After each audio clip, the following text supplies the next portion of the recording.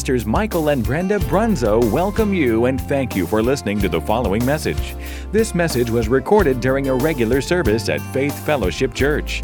The Bible tells us in Romans 10:17, faith comes by hearing, and hearing by the Word of God. So we believe this message will encourage and strengthen you in your daily walk of faith. God bless you as you listen. Hallelujah. Well, if you have your Bibles with you, turn to 2 Chronicles chapter 7, verses 13 and 14. 2 Chronicles 7, 13 and 14. Some very familiar verses to us.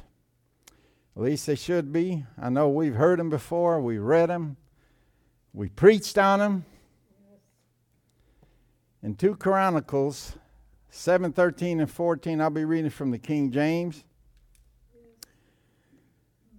This is God talking. He says, if I shut up heaven that there be no rain, or if I command the locusts to devour the land, or if I send pestilence among my people. And then in verse 14 he said, if my people which are called by my name shall humble themselves and pray and seek my face and turn from their wicked ways, then will I hear from heaven and will forgive their sin and will heal their land. Who's he talking to? My people, his people, his children, Christians who are called by his name. Are we called by his name? Yes. Amen. He says, shall humble themselves,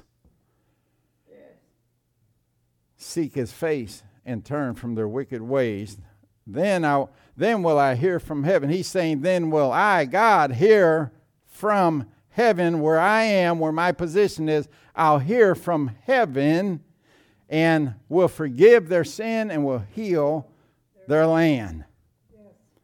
Israel had turned away from God through disobedience and rebellion and idol worship, and they just wouldn't do his commandments or obey his statutes. And they were just involved in idol worship and every type of evil that the world had to offer. Intermingling, intermarrying, illicit sex, and all kinds of things going on in Israel. So God had every right to say what he said about shutting up heaven, that there be no rain, and maybe commanding the locusts to devour the land or send pestilence among his people. And this wouldn't be the first time that Israel experienced this. They were experiencing God's judgment long before this, and more times than one. And they went through plagues, and they went through all kinds of events happening in the earth, and they had all kinds of things happening with pestilences and things like that. It was nothing new for Israel. So they weren't hearing this for the first time. But God's trying to shake them a little. God's trying to wake them up. Amen? He don't want to judge his people. God loves us too much. He's merciful. He wants to bless his people, not judge them. But one of the things that we have to understand is that there are many times when in God's word where he says that I will do such and such and I will do so and so. But it's always in the causative sense. It's always in the permissive sense and not the causative sense. He said here that I will command locusts to devour your crops, and I will send pestilence. And those phrases, like I said, are usually in the permissive sense, not in the sense that God will actually cause them or God will actually do those. He will not send plagues. He will not send pestilences. He didn't send this last plague or pandemic or pestilence that didn't come from God, that came from hell itself. So God's not the one actually causing or sending these evil things. Besides that, where would God get them? They're not in heaven. God even told us to pray that, we have heaven on earth. Well, why would he say have heaven on earth if it included sickness and pestilence and plagues and diseases and bad, evil things? He wouldn't. Amen. Our Father who art in heaven, hallowed be thy name. Thy kingdom come. Thy will be done on earth as it is in heaven. He wants heaven here on the earth. He doesn't want plagues and pestilences and sickness. He don't have it up there, so he couldn't send something that he doesn't have. And people think, well, God is so sovereign, he could do what he wants. Yeah, as long as it's within the confines of his own word. God said that he magnifies his word above all his name. His word to him is more important even than his name. And we know God has plenty of names. He has covenant names that gives us promises. But he says everything that I do will be in the confines or within the boundaries of my own word. I cannot, will not violate my own word. So if you can't find it in the word, don't accuse God of doing it. Amen.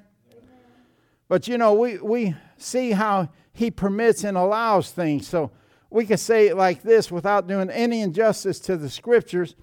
I will allow grasshoppers or locusts to devour your crops, or I will permit plagues upon you, not cause them. I will not send them, but I will allow the destroyer to do it. Remember the story of Job? God didn't cause him to lose everything that he had, including his family. That didn't come from God. God allowed it. And even when he allowed it, and he allowed Satan access to Job's life because of Job's problem, not because God was just testing him for no reason.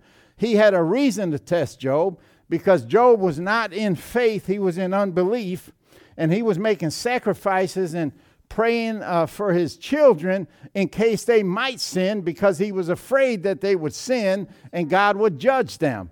Well, being in unbelief and doubt and not having faith is a sin in itself. And so that allowed Satan access to his life. So God allowed Satan to do certain things, but even then within limitations. God always has a rope on the devil. Amen? But it was the devil that created all that havoc in Job's life. But God did allow it. Amen. In Exodus chapter 12, when God spoke to Moses, he said, "For I will pass through the land of Egypt this night, and will smite all the firstborn in the land of Egypt, both man and beast, and against all the gods of Egypt, I will execute judgment. I am the Lord." He's the Lord. He can execute judgment. But again, this is all in the permissive sense, not in the causative sense. I know God said, I will pass. I will smite. But when Moses conveyed the same instructions to the people of Israel or the elders of Israel, he said, "For the Lord will pass through to smite the Egyptians. And when he sees the blood upon the lintels and on the two side posts, the Lord will pass over the door and will not allow or permit the destroyer to come unto your houses to smite you." So it's not God doing the smiting, but he did allow the devil to smite that night. But if he's seen the door or the blood on the doorposts and lintels of their houses, that would cause him to pass over and not allow the destroyer into the house. But if the blood wasn't on the doorposts and lintels, then he would allow the destroyer into that house. That's why in the land of Goshen there were no deaths of their firstborn. Not of the cattle, not of the children, nobody. But in Egypt, every firstborn was smitten that night. He allowed the destroyer in there because there was no blood applied.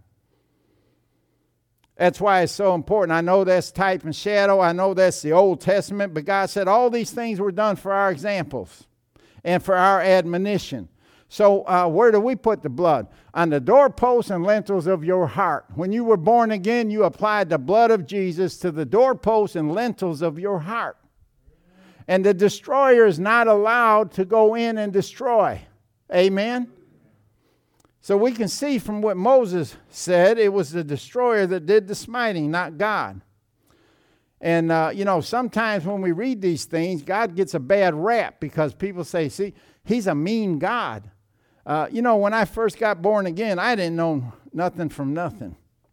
And so I started reading the Bible like I would any other book. Chapter 1, verse 1, right at the beginning. But by the time I got about I don't know, I think it was even before I got to the end of Deuteronomy, I had a bad taste in my mouth about this God who was smiting and killing and destroying and taking people's land, and I just didn't understand. But now I understand he's a good God. He's always good. He's never bad. He never does evil. Amen? He's always blesses. He never curses. John 10:10 tells us it was the devil that came to steal, kill, and destroy. But God came, Jesus came, that we might have life and that more abundantly. Not just life, but abundant life. That word life there is Zoe, which means the God kind of life. What kind of life does God have? It's a good life. Amen? And so that's the type of life that he wants us to have. Eternal life. The devil don't like that. He don't want us to have eternal life. Let's read 2 Chronicles chapter 7, 13 and 14 again. But this time I'm going to read it from the Message Bible. He says, if I ever shut off the supply of rain from the skies, or order the locusts to eat the crops, or send a plague on my people, and my people, my God-defined people, respond by humbling themselves, praying, seeking my presence, and turning their backs on their wicked lives, I'll be there ready for you. I'll listen from heaven, forgive their sins, and restore their land to health. That's pretty plain, isn't it? But now, that was in the causative. Let me read it to you in the permissive now. Excuse me. He says, if I ever permit the shutting of the supply of rain from the skies, or allow the locusts to eat the crops, or permit a plague on my people, and my people, my God-defined people, respond by humbling themselves, praying, seeking my presence, and turning their backs on their wicked lives, I will be there ready for you. I'll listen from heaven, forgive their sins, and restore their land to health. Hallelujah. See, God didn't cause the mess that Israel was facing. Right. God didn't cause the mess that we're facing in our country today. That's right. I mean, his people did that. But he obviously allowed it. And remember this, God is sovereign, and the devil can't blow his nose unless God knows about it. And unless God gives him permission to do anything, he is bound, he is restricted, and he can't do anything unless God allows it. I mean, why would God allow all the evil and the things that are going on in this country, or even back then in Israel's country? It was because of his people that were called by his name, his God-defined people that are caused by his name. If you're born again, you repented and confessed Jesus Christ as Lord of your life, that he died for your sins, he was buried because of your sins, he was raised, and he's seated at the right hand of the Father. Right? And if you've confessed that, you're born again. Yes. And you are a God-defined child of God. Yes. God defined that for us. He said, if you do this, I will save you. And we did what he said, and we repented, and we confessed Jesus as Lord, and he come into our hearts, and he took ownership. He bought us with a price. We belong to him. Yeah. We're God-defined people, children of God. Amen? Amen? But why are we experiencing this in our country right now? Could it be for the same reason that Israel did? I mean, it's because our country as a whole has been in disobedience and rebellion, turning our backs on God for the last 40 or 50 years in this country. It didn't happen overnight. It happened gradually, a little here, a little there. And a lot of it is the church's fault because we allowed it. We got too comfortable in our padded seats and pews and air-conditioned buildings, and we got to the place where we were just concerned with having a good time at church today. Hallelujah. And then leave the church, live like the devil till Wednesday night or the following Sunday or the following Easter or the following Christmas or the following holiday, Mother's Day or Father's Day, whenever you come to church. And we think that that's all right. It's not. The church hadn't done their job. And we didn't do enough praying or humbling ourselves to keep God from allowing the plagues and the pestilences and the locusts to eat our crops and everything else. And the heavens over this country are all but shut up. And the only reason they're open a little bit here and there is because of God-fearing Christians, His children, that are willing to pray and do what He's called us to do. God and prayer removed from schools, removed from our courts and government offices, LGBTQ lifestyles that are widely acceptable in our country, and I hate to say it, but our churches. It wasn't even a meme, it was an actual advertisement where a certain church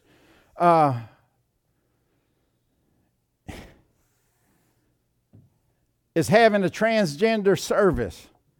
God bless those people. I love them. God loves them. God loves everybody. I don't care who they are. He just hates our sin. And I'm not judging anybody, but that ought to be in the church because it's outside the boundaries of God's Word. And I'm going to tell you something. I don't even need to read the Word to find out that that's wrong. It's just wrong. And yet it's widely accepted. On-demand abortion. Not only up to the day of birth, but they want it 28 days after birth. The child has been around for a while. Just take them for a test drive for a month. And if you don't like them, bring them back and we'll take care of it for you.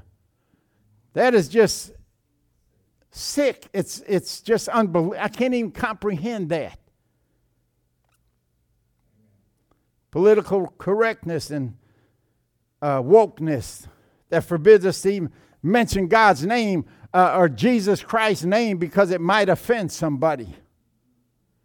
Well, there's a lot of things that offend me, but yet you can still say them, yet they're still legal. But if I want to say Jesus Christ is Lord, I have to worry about offending somebody or getting censored or taken off of Facebook. That's not right. That's not right. If it's going to be free speech, it has to be free speech for everybody. Amen? And the problem is most, or I won't say most, a lot of the church has conformed to that. And they're afraid to say things because they'll offend somebody. I'm not afraid to say it. And if God is judging our nation, then it shouldn't be a surprise to anyone. And I'm not saying He is judging our nation. I can tell you this for sure, He's at work. Things are turning around. I know the fivefold ministry, apostles, prophets, evangelists, pastors, and teachers, they've been advocating for repentance for a long time. And I'm talking about even at a national level with people like Franklin Graham and other big-time ministers all over television. There is a call for national repentance, but we've been ignoring it. This country has been ignoring it. I mean, they've been teaching us for years now that people don't sin, they just have little problems. No, it's sin. And until you recognize it as sin, you're not going to do anything about it or correct it. If God calls it a sin, it is a sin. If God says it's wrong, it is wrong. If God says it's evil, it's evil. And yet we have a generation that wants to call evil good and good evil and wrong right and right wrong. It doesn't change God's word. Yeah, we need national repentance. And I know that any God-fearing pastor or God-fearing Christian recognizes that need. He can feel the need for repentance. But we keep looking for repentance to come from the White House or from a national level. And that's not where it's going to come from. It's going to come from you and I. It's going to come from a personal repentance.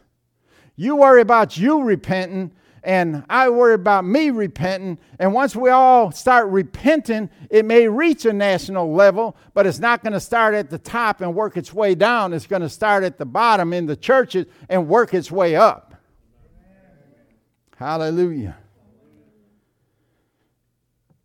I know God's calling for personal repentance. on behalf of each individual Christian, because he said, if my people are called by my name will humble themselves and turn from their wicked ways and seek his face and repent, in other words. We have to repent on a personal level until it becomes national repentance. Don't wait to be led by a national movement for repentance. It's not going to come from there. That's right. Just do your own repenting. Yes. God tells us how to do it here in 2 Chronicles 7:14. He said that we must humble ourselves. Yes. And that's one of the hardest things for a person to do, especially when they're full of pride. It's hard to humble yourself when you're full of pride or you're proud. God specifies here that we must do the humbling. James 4:10 says, humble yourselves in the sight of God, and he will lift you up. He said, humble yourselves. Don't wait for God to humble you. People think that, well, I've even heard this say, but keep it up, boy, because God's going to humble you one of these days, and you're gonna be sorry. No, God will never humble you, because in order to humble you, that means he would have to humiliate you, and God will never humiliate anybody. He's not a humiliating God. He's a humble God that's calling you to humble yourselves. And when you don't humble yourselves, I will tell you this, God will resist you, because the Bible says that he resists the proud. You can't approach God without a humble spirit, because if you approach him in pride, he's going to resist you. You don't want to be resisted by God. You want to humble yourselves and be accepted by God. You want to come before his throne of grace and receive mercy in your time of mercy and help in your time of need. Yes. And that's not going to happen if you're proud. It's not going to happen if you don't humble yourself. Right. The throne of God should be humbling for everybody. Yes. The devil is humbled by the throne of God.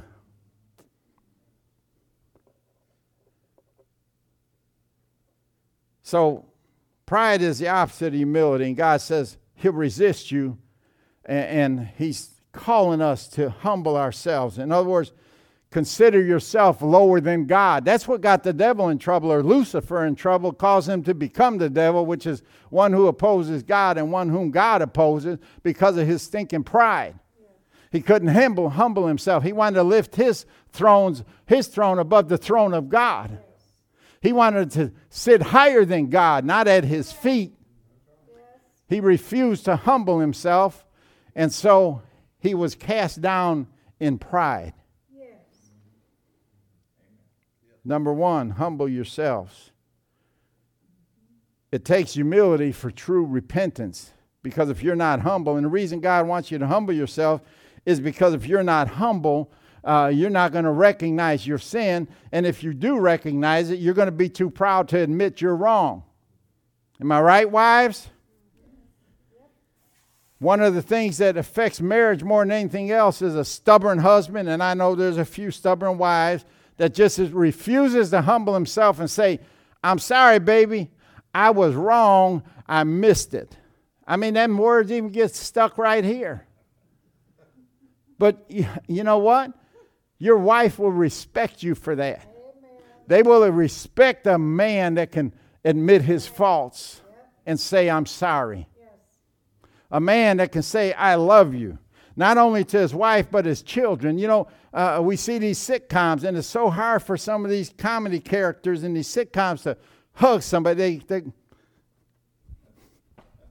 just all full of pride. Can't hug their children. I love you. Then say it. Say you love. I don't have a conversation with my children, my grandchildren, or my wife unless I end it, but I love you. Even on a text message. You can look at my text messages, Pastor Ed's text messages. They all end with I love you. You better tell them now while you have the chance. And my grandchildren tell us the same thing, and my children tell us the same thing. Yes. It's not a bad word to say I love you, but it takes humility. I used to be like that. I had a hard time saying I love you. It was nothing but pride. I had a hard time saying, I'm sorry. And because of that, when I did get born again and saved, I had a hard time telling God I was wrong, telling God I was sorry at times. Well, God, I know I did that, but you got to understand now, my wife really made me mad. He don't care. You either sorry or you ain't.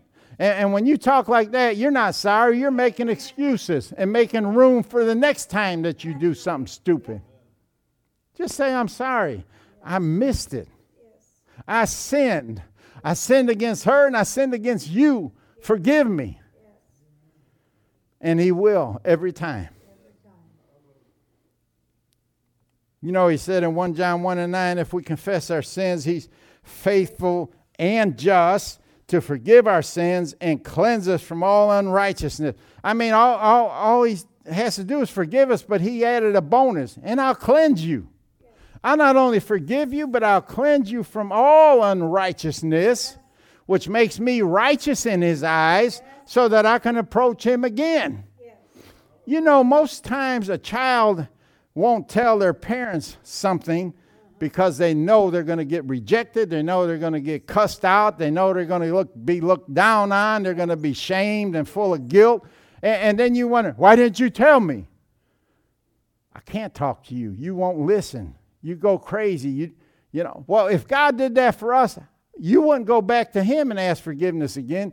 I ain't going to my dad because I know I'm going to get a lecture. If I don't get smacked in the back of the head, I'm at least going to get a long lecture. I don't need to hear that. I'll just keep this to myself and maybe with my mom if I have to have something signed for school. But I had a hard time talking to my dad. He was a disciplinarian. So he wasn't approachable. And that's the way I was for years after we got married, till I got saved and God cleaned me up a little bit. Then I was more approachable. Now my kids know they can come to me with anything. My grandkids can come to me with anything. I won't reject them. I won't ridicule them. I won't shame them. I won't put them on a guilt trip. I'll say, well, hey, you ain't the first one this happened to. Let's sit down and figure out what we're going to do about this. Let's get it right. And if there's forgiveness involved, somebody needs to be forgiven, I'm going to encourage them, listen, you ask their forgiveness or you forgive them, whatever the case may be, and then first you ask God to forgive you, then ask them to forgive you. And I teach them how to be humble, Don't be all puffed up because you're just going to close the door to those children. They won't come to you anymore. And when our kids made a mistake and even left home, even if they left in a huff, we always told them, that door's always open for you, son. If you get in a jam or if you're in a mess or you realize that you made a mistake, no problem. Anytime, just come home. And because I didn't want to send them out and say, you're not my son anymore. I don't know you anymore. Get out, stay out. Because then if they did get in a jam, where would they go? Yes. They wouldn't come back to you. And we said the same thing to people that left this church. The door is always open for you. Yes. I don't care the reason you left. Amen. Even if you were wrong, that door is still open for you. We still love you as much as we did when you were here. Yes. And we'll love you when you come back. Amen. They got to know they have a place to return to, a place of refuge. A place where they won't get judged and ridiculed and talked down to. Humble yourself. Yes. Number 2, pray. Talk to God. It's not that hard to do that. I had a hard time with that for years too. I didn't know how to talk to God because I didn't know how to talk to my Father. Yes. God wants to hear from you. He wants to hear you say that you're sorry when you messed up. Yes. He already knows. He knew before you did it. Yes. Tell him you messed up. Ask him to forgive you. And like I said, he will. Seek God's face. Now, many times in Scripture, people are encouraged to seek God's face. But yet God said, no man shall see my face and live. But it's not the same. When you're seeking God's face, especially in the Old Testament, it really means to seek his presence. Yes. But he used the word face, especially in the King James, because a face tells everything. Yes. When our kids used to tell a lie, they didn't want you to see their face. They looked down. Pastor Ed looked in that face, and she said, ho, right there before you get too deep. I already know you're lying. Why? Their face tells. You can tell a person's character. You can tell their emotions, what they're feeling, what's in their heart. You can tell a lot of things by seeing their face. But you can't see their face unless you're in their presence. Nowadays, they got FaceTime or something like that. But, God is saying, seek my presence. I want to be with you. I mean, we're the ones that benefit by being in his presence. He don't benefit by being in our presence. He says, seek my face, seek my presence. Get in my presence. Let's talk. Let's figure this out. Lord, Lord, Lord. I got more notes than I got time. We're going to get through it. I promise you. I didn't want this to go too long, but I got to finish it now. I started it. We're only at point number 3. But when we're seeking God's face, we're seeking his feelings. We're seeking his inward being. We're seeking his character. We're seeking what he feels towards us. And we're seeking his love. And, James says in 4:7, draw close to him and he will draw close to you. But you got to realize what the order is here. Draw close to me and I will draw close to you. Amen? And so when we approach God in prayer, we're seeking his presence. We're seeking his face, so to speak. When you kneel down to pray, you want to seek his presence. Who are you praying to? You want his presence in your prayers. Number 4, turn from our wicked ways. That's part of repentance. Repentance ain't being sorry or saying I'm sorry. Repentance is turning 180 degrees. Yeah. You were going in this direction, you turn now and you go in that direction. The opposite direction you were going in. Because if you're headed towards wickedness and evil and sin, God says if you repent, turn around and go that way, that's repentance. Turn from it. Don't do it anymore.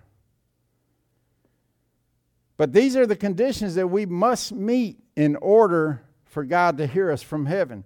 Forgive our sin and heal our land. And this goes much further than just our nation. You have a land. Your family is a land. This body you live in is a land. This is an earthen vessel. Where did it come from? The land. It came from the ground. It's more than just national repentance. This is something we need to practice in our own personal life. You'll never repent on a national level if you can't repent on a personal level. Daniel chapter 9, verses 5 through 20. This is Daniel praying for his nation, interceding for his nation, standing in for his nation, asking forgiveness for his nation on his behalf. That's a full-blown intercessor. That's what Jesus did for us. This is a type of what Jesus did for us. He stood in for us. But anyway, in Daniel 9, 5 through 20, it says, but we have sinned and done wrong. See, the first thing he did is he admitted. He repented. We have rebelled against you and scorned your commands and regulations. We have refused to listen to your servants, the prophets who spoke on your authority. I could put pastor in there. We refuse to listen to your pastor who spoke on your authority to our kings and princes and ancestors and to all the people of the land. Lord, you are in the right, but as you see, our faces are covered with shame. This is true of all of us, including the people of Judah and Jerusalem and all Israel, scattered near and far, wherever you have driven us because of our disloyalty to you. O Lord, we and our kings, princes, and ancestors are covered with shame because we have sinned against you. But the Lord our God is merciful and forgiving, thank God, even though we have rebelled against him. See, God doesn't rebel against us. We have not obeyed the Lord our God, for we have not followed the instructions he gave us through his servants, the prophets. Well, now we have the word of God. That's his instructions to us. And we get in trouble when we don't follow them. All Israel has disobeyed your instruction and turned away, refusing to listen to your voice. So now the solemn curses and judgments written in the law of Moses, the servant of God, have been poured down on us because of our sin. You have kept your word and done to us and our rulers exactly as you warned. Never has there been such a disaster as happened in Jerusalem. Nothing bad has ever happened to you. Now I'm talking about on a personal level, that I'm not talking about somebody running into you in an accident. God doesn't cause that or anything like that. But what I'm saying is, when you mess up, you get yourself in trouble. God always warns us before we get to that place. Yes, he does. Every curse written against us in the law of Moses has come true. Yet we have refused to seek mercy from the Lord our God by turning from our sins and recognizing his truth. Or his word. Therefore the Lord has brought upon us the disaster he prepared. The Lord our God was right to do all these things, for we did not obey him. Do you see the humility in Daniel and his willingness to admit whose fault it is, and he knows it's not God's? O Lord our God, you brought lasting honor to your name by rescuing your people from Egypt in a great display of power, but we have sinned and are full of wickedness. What did he tell us to do? Turn from our wicked ways. In view of all your faithful mercies, Lord, please turn your furious anger away from your city, Jerusalem, your holy mountain. All the neighboring nations mock Jerusalem and your people because of our sins and the sins of our ancestors. You know, when you're in sin and you claim to be a Christian, especially amongst your own family and friends, they see that sin, and behind your back, they're mocking you. And they're really mocking your God, the one that you say you serve. Oh, our God, hear your servant's prayer. Listen as I plead for your own sake, Lord. Smile again on your desolate sanctuary. Oh, my God, lean down and listen to me. Open your eyes and see our despair. See how your city, the city that bears your name, lies in ruins. We make this plea not because we deserve help, but because of your mercy. O Lord, hear. O Lord, forgive. O Lord, listen and act. For your own sake, do not delay. O my God, for your people in your city bear your name. I went on praying and confessing my sin and the sin of my people, pleading with the Lord my God for Jerusalem, his holy mountain. Pastorette and I pray for you and pray for your sin. Because of this prayer, we feel that we can stand in for you at times. When you can't see and you're blinded like Israel was, then we feel like we can stand in and pray that God forgives our sins and pray that God forgives your sins. We do it for our family and everybody else because of this prayer here, and God's setting a precedence that one man could stand in for a family, a neighborhood, a community, a state, a country, the world itself can stand in for a nation. One man. And why? Because he's setting precedents, because that's exactly what Jesus Christ did for us. He's an intercessor. And he interceded for us on our behalf because of our sin. All right, we're coming on 8 o'clock straight up, so let's just close this with prayer tonight. Not a long, drawn-out prayer, just a simple prayer. You know, God likes simple prayers sometimes. Sometimes, you know, all we have time is for what I used to call a popcorn prayer. You know, boop, boop, boop, here and there. Sometimes an adequate prayer is, Jesus, help me. Sometimes that's all it takes. Peter, when he started sinking after he walked on the water, Lord, save me. Pretty simple but powerful prayer, because when he said, Lord, save me, and reached out his hand, Jesus was right there. If you got time to pray a good prayer, pray it. If you don't, God will hear whatever you can come up with. I was in a considerable amount of pain about a week ago. And I could get no relief at all. I mean, agonizing pain. And I get up every morning, I pray, and then I quote from memory 25 scriptures that have to do with healing. In other words, I'm taking in God's medicine. God said his word is medicine to all our flesh. And so I take my medicine every morning.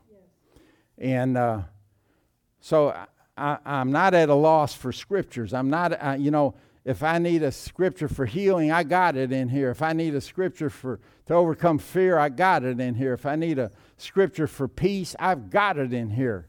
But when I was in that agonizing pain, I couldn't think of one scripture.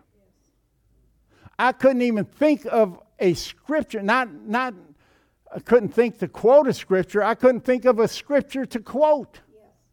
Those same scriptures I quote every morning, couldn't even think of one. But I'll tell you what I did remember. Jesus, help me. I cried out for mercy. God never turns his ear away from a cry for mercy. And I'm not saying instantly, but it wasn't too long after that I got some relief. And it's all because, not because I quoted scriptures or I'm great on quoting scriptures. It was because I remembered the one that could help me. And I just cried out, Jesus, help me. And he did. Amen. So you don't have to have elaborate prayers in Elizabethan, King James English or something like that. Just talk to God. And you know what? It's not like in Daniel's day where he had to plead for God to hear him. Right. Now all you have to say is in the name of Jesus, you got his ear. He's listening. His line is never busy. He's always home. Right. Amen? Let's pray. Father, we pray for our nation. Lord, we pray for a great revival to sweep this nation, starting from the west coast to the east, from the north to the south, and all across this great nation. We pray that every believer in every Christ-centered church, God, would recognize their need to humble themselves and pray. And we pray for a great awakening to sweep across this great nation of ours, the United States. Not a wokeness, but an awakening to you. An awakening to the place where we realize where we've been, where we've come to, and where we need to get back to, Lord. That we are awakened to you. And Lord, we break the spell of darkness over this nation in the name of Jesus. This cloud of iniquity that is hovering over our nation, we break it right now in the name of Jesus. Because if we don't break it, then the light of the glorious gospel will never shine through and reach these people's hearts and minds, Lord. And we pray like never before that people will recognize their need for a Savior and recognize that that Savior is Jesus Christ, your Son, the one who gave it all for us and died in our place. And we thank you that we'll be able to set aside differences. I'm not talking about races, creeds, or colors, Lord, but every man, every woman recognize that we are all equal in your eyes and that you love us all equally and there isn't one that's better than the other and you don't judge the way that the world judges, Lord, but that we can all come together as one and not look down or up on one another, but we can come together as brothers and sisters in Christ.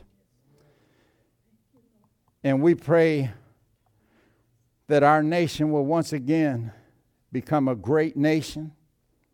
And this is not a political slogan or a phrase or something I've seen on a sign, but I believe that our nation was a great nation, is a great nation, and is going to become a greater nation because we're going to turn our hearts and our minds back to you, and we're going to become the God-fearing nation that we started out as, and even more so because not only is an awakening going to sweep this country, but a populist movement that is, and it doesn't have to be called Democrat, Republican, conservative, libertarian, or anything else. I'm talking about a population of people that want what's right and refuse to call wrong right and evil good and good evil, but they will come together and sweep this nation with your name on their lips, and there will be great revivals and tent meetings and church meetings and